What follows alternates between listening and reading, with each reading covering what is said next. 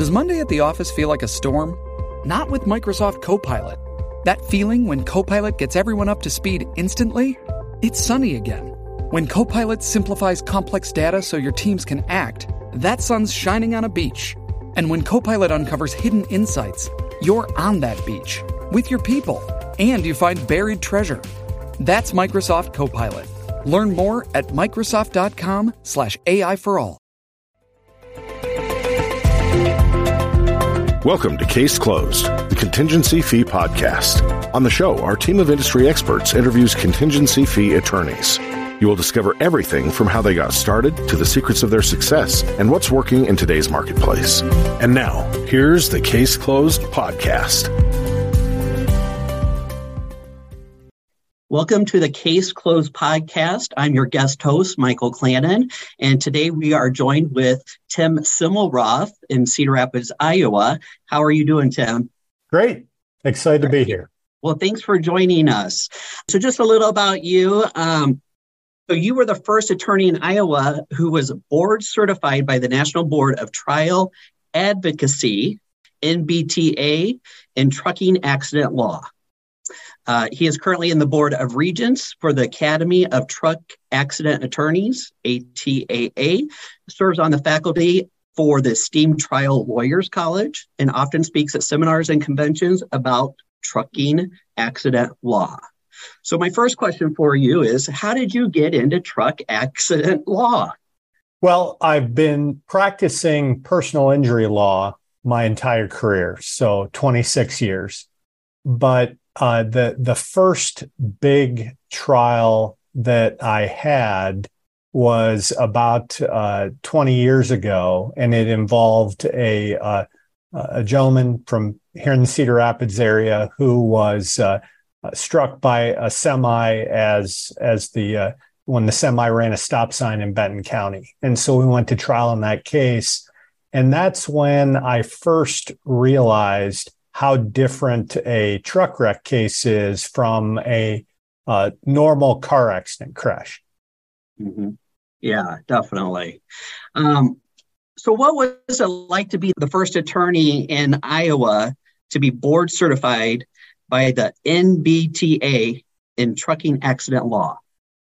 Well, it meant that I had to go through a pretty extensive application process. I had to list all of the truck crash cases that I've handled over the years. I had to give references from lawyers who I had cases against, from judges who I've appeared in front of. And then that all culminated in a 2-day examination. And during that examination, I was tested not just on law and procedure, but also on the trucking industry. And so I was asked questions about technical issues like the type of engines that some tractor trailers have, to the laws that govern driving a commercial motor vehicle in the state of Iowa. And most of those are contained in the federal motor carrier safety regulations.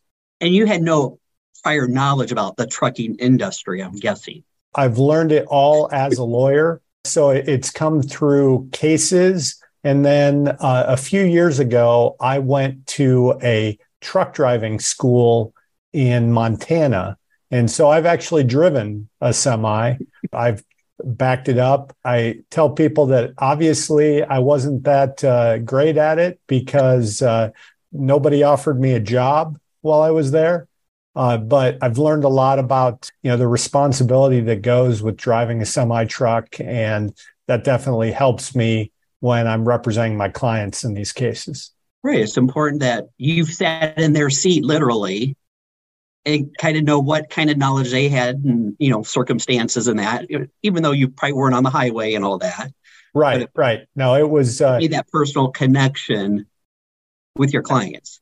Absolutely. And I have a lot of respect for driving truck is a very difficult job. And in a lot of ways, a truck driver can be set up to fail if a company tries to make he or she drive too many hours, or doesn't give them proper equipment, or ask them to do a route that really can't be done in that amount of time. And so what I've found over the years is that most truck wrecks occur not because a driver necessarily did something wrong on their own, but because of other factors in the transportation cycle that set them up to fail. Right.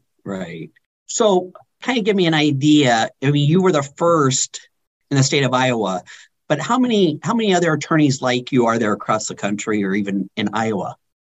Well, I'm still the only attorney who's board certified in truck accident law in the state of Iowa. Like I said, it requires a lot of experience that you have to document. It requires going through the testing. And the reality is that most lawyers, once they take the bar exam, which they do at the start of their career, they're not really interested in sitting down and taking a test of that magnitude. But in answer to the first part of your question, I believe right now there are about somewhere between 50 and 60 lawyers in the United States who are board certified in truck accident law.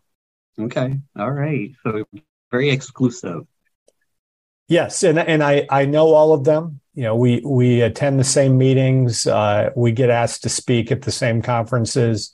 And so that's very helpful because collectively, we are able to share a lot of information that we learn from our cases, share insights with each other about how to better represent our clients. And so the Academy of Truck Accident Attorneys is a group that I'm very proud to be a part of, very proud to be part of their Board of Regents. And I think they do really good work. Wow. Okay. So what are some of the most interesting cases that you've taken on? Well, they all are interesting in the sense that my clients are all private, individuals. They are affected in different ways after a crash, whether it is, so sometimes you're learning medicine because of the nature of their injuries, and you've got to be able to explain that to a jury. Sometimes it is learning about their jobs. I've represented people over the past 26 years from all walks of life. And in order to ask the jury for compensation for how their career has been affected, I need to know something about their career. So oftentimes I'm interviewing their supervisors, their coworkers, and I've learned everything from working as an engineer at a water treatment plant to representing a sound engineer for a major country music singer. And so in all of those cases, to really represent my clients, I need to know what their life was like before and how it's been changed because of these crashes. Right. What's that one case that it just sticks with you? You're asking me to, it'd be like picking between my kids. No, well, yeah, exactly. I'm telling you, pick a kid. No. The reality is that any case of mine that has gone to trial has meant that I've spent years getting to know my clients and learning what they've been through, and so communicating that with the jury. So it's hard for me to pick just one over the years, but I've represented people who, I really, think of as heroes, the way that they've battled back after an injury and tried to create the best life that they can for themselves, despite what they've been through. Mm-hmm.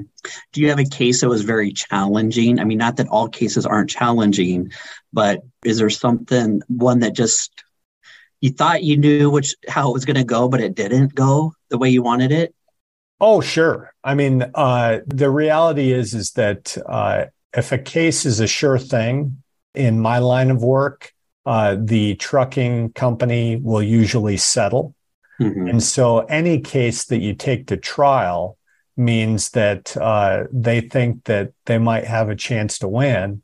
And ultimately, we're putting on our case, they're putting on their case, and 8 citizens, from Iowa are deciding, who's right and who's wrong. And so Definitely. I've had, I can't sit here and claim that I've won every trial I've ever had. That would be a mistake.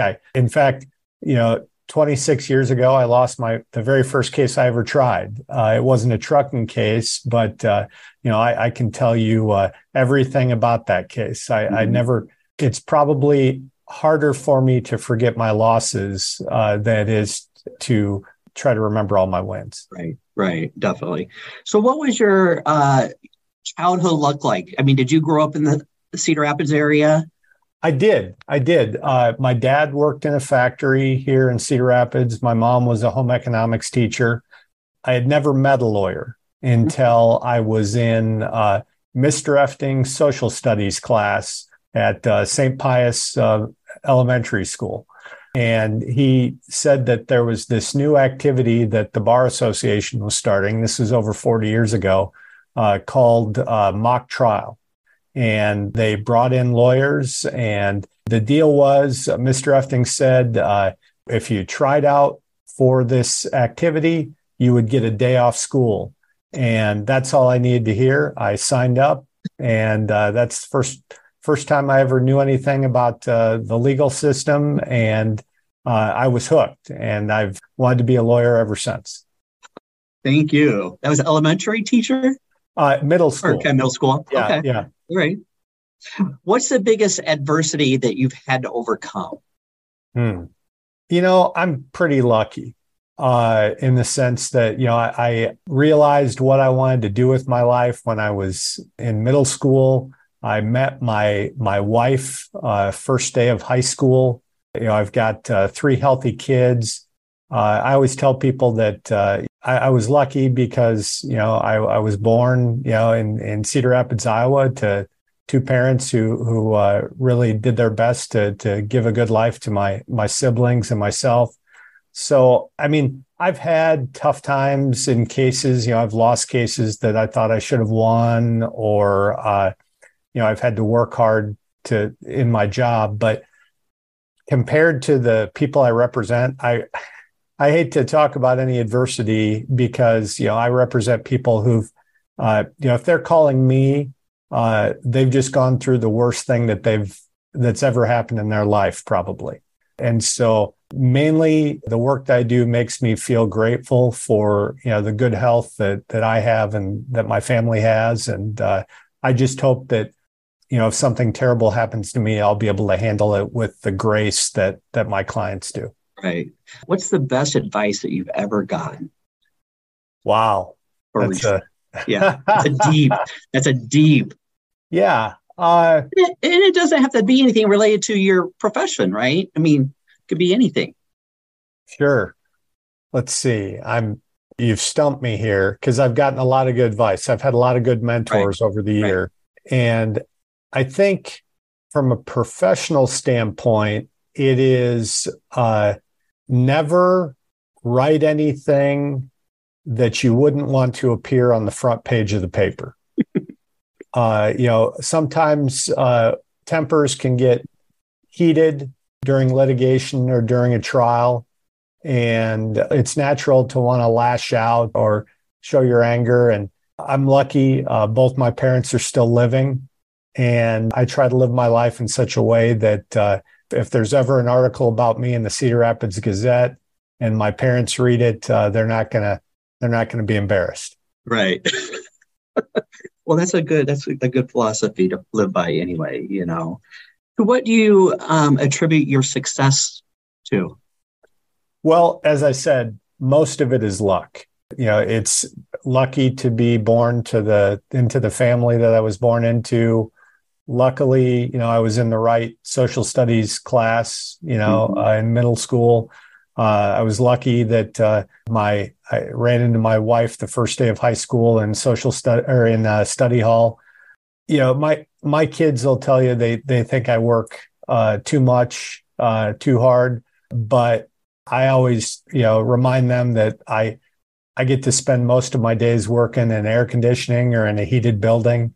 And my dad worked for over 40 years in a factory, and And when the factory ultimately closed, I asked him, I said, well, if it hadn't closed, would you have stayed working there? And he said, I don't know that I could have taken one more winter, working in that factory. And so it's probably good. Sure. And so I'm just really lucky. And I found a job that I love to do. And, it's challenging and interesting. And I get to meet, great people. And so that's luck is probably the biggest factor in where I am today. Is there anything that drives you crazy about your business? Oh, sure. I mean, anybody who's ever had to make an insurance claim knows that dealing with insurance companies can be challenging. Mm-hmm.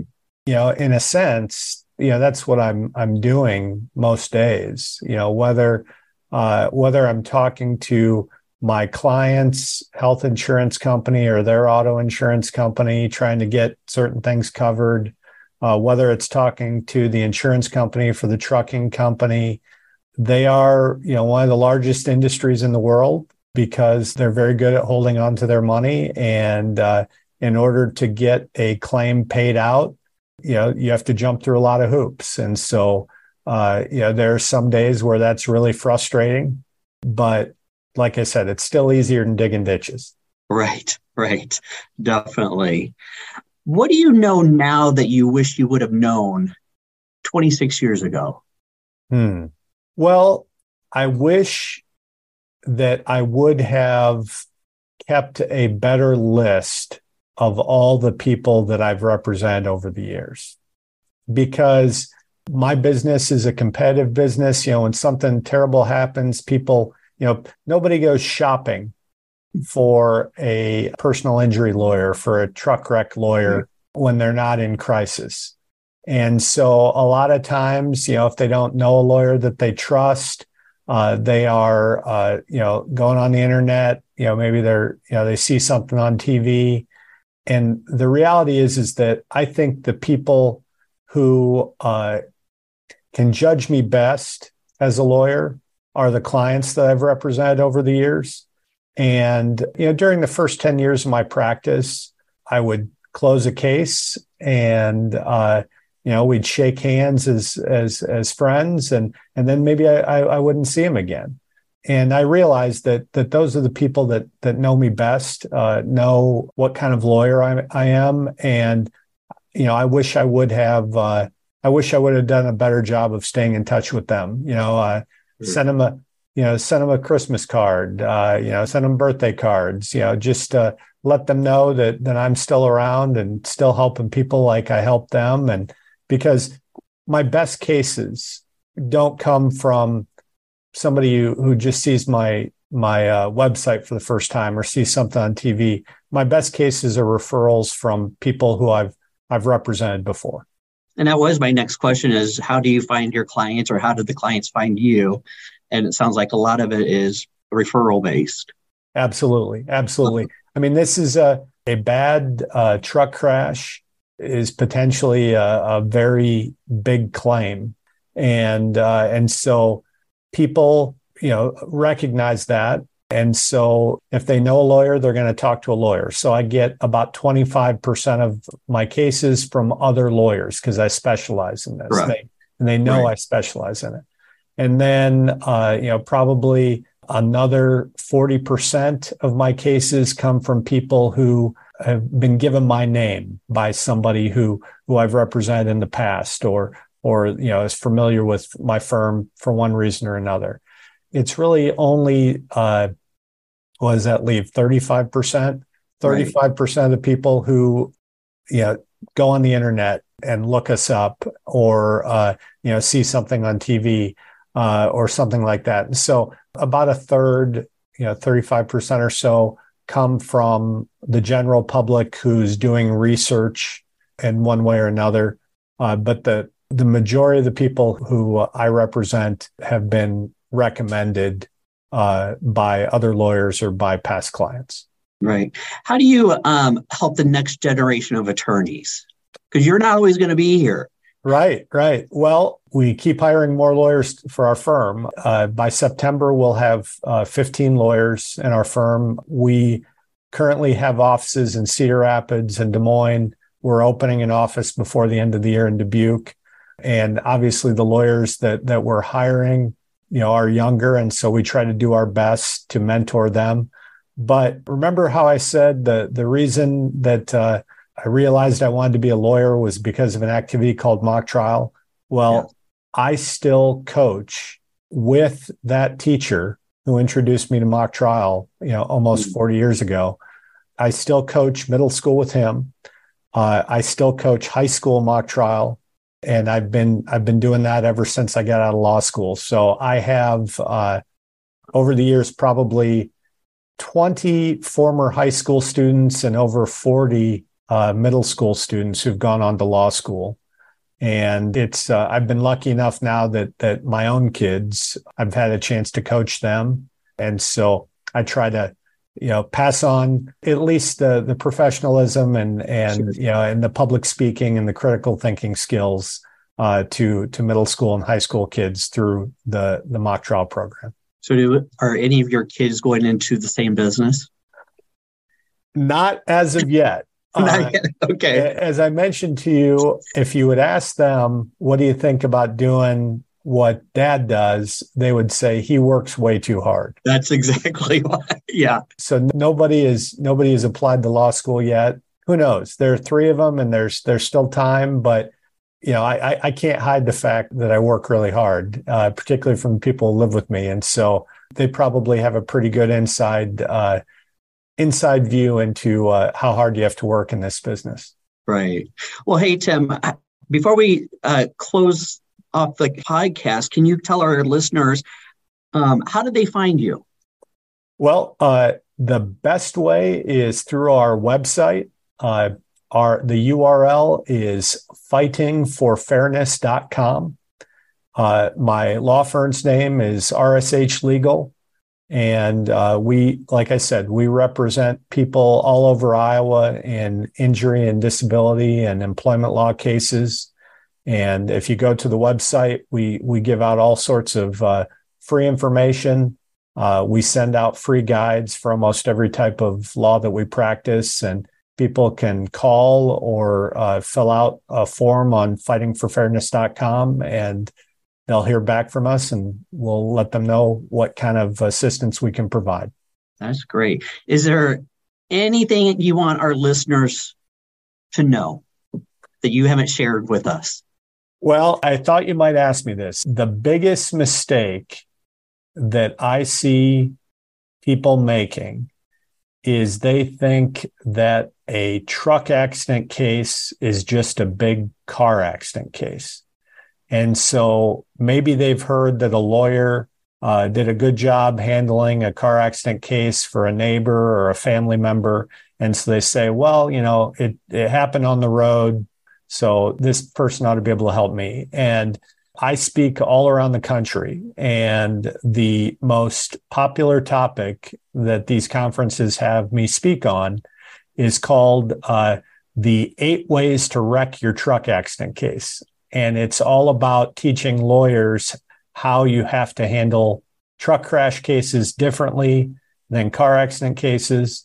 And so all I would have to say is that, if somebody ever thinks they need to talk to a truck accident lawyer, make sure that you're actually talking to, a board certified truck accident lawyer. Don't just go to the guy who helped out your neighbor, because that person probably doesn't have the training or experience to do right by you. Great. Well, Tim Simmelroth with RSH Legal, thank you for taking the afternoon to have this discussion. This is Michael Clandon for the Case Closed podcast. Thank you for joining us today, and look forward to you on the next podcast.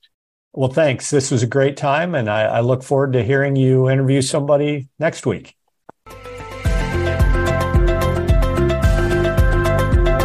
Thank you for listening to another episode of Case Closed, the Contingency Fee Podcast.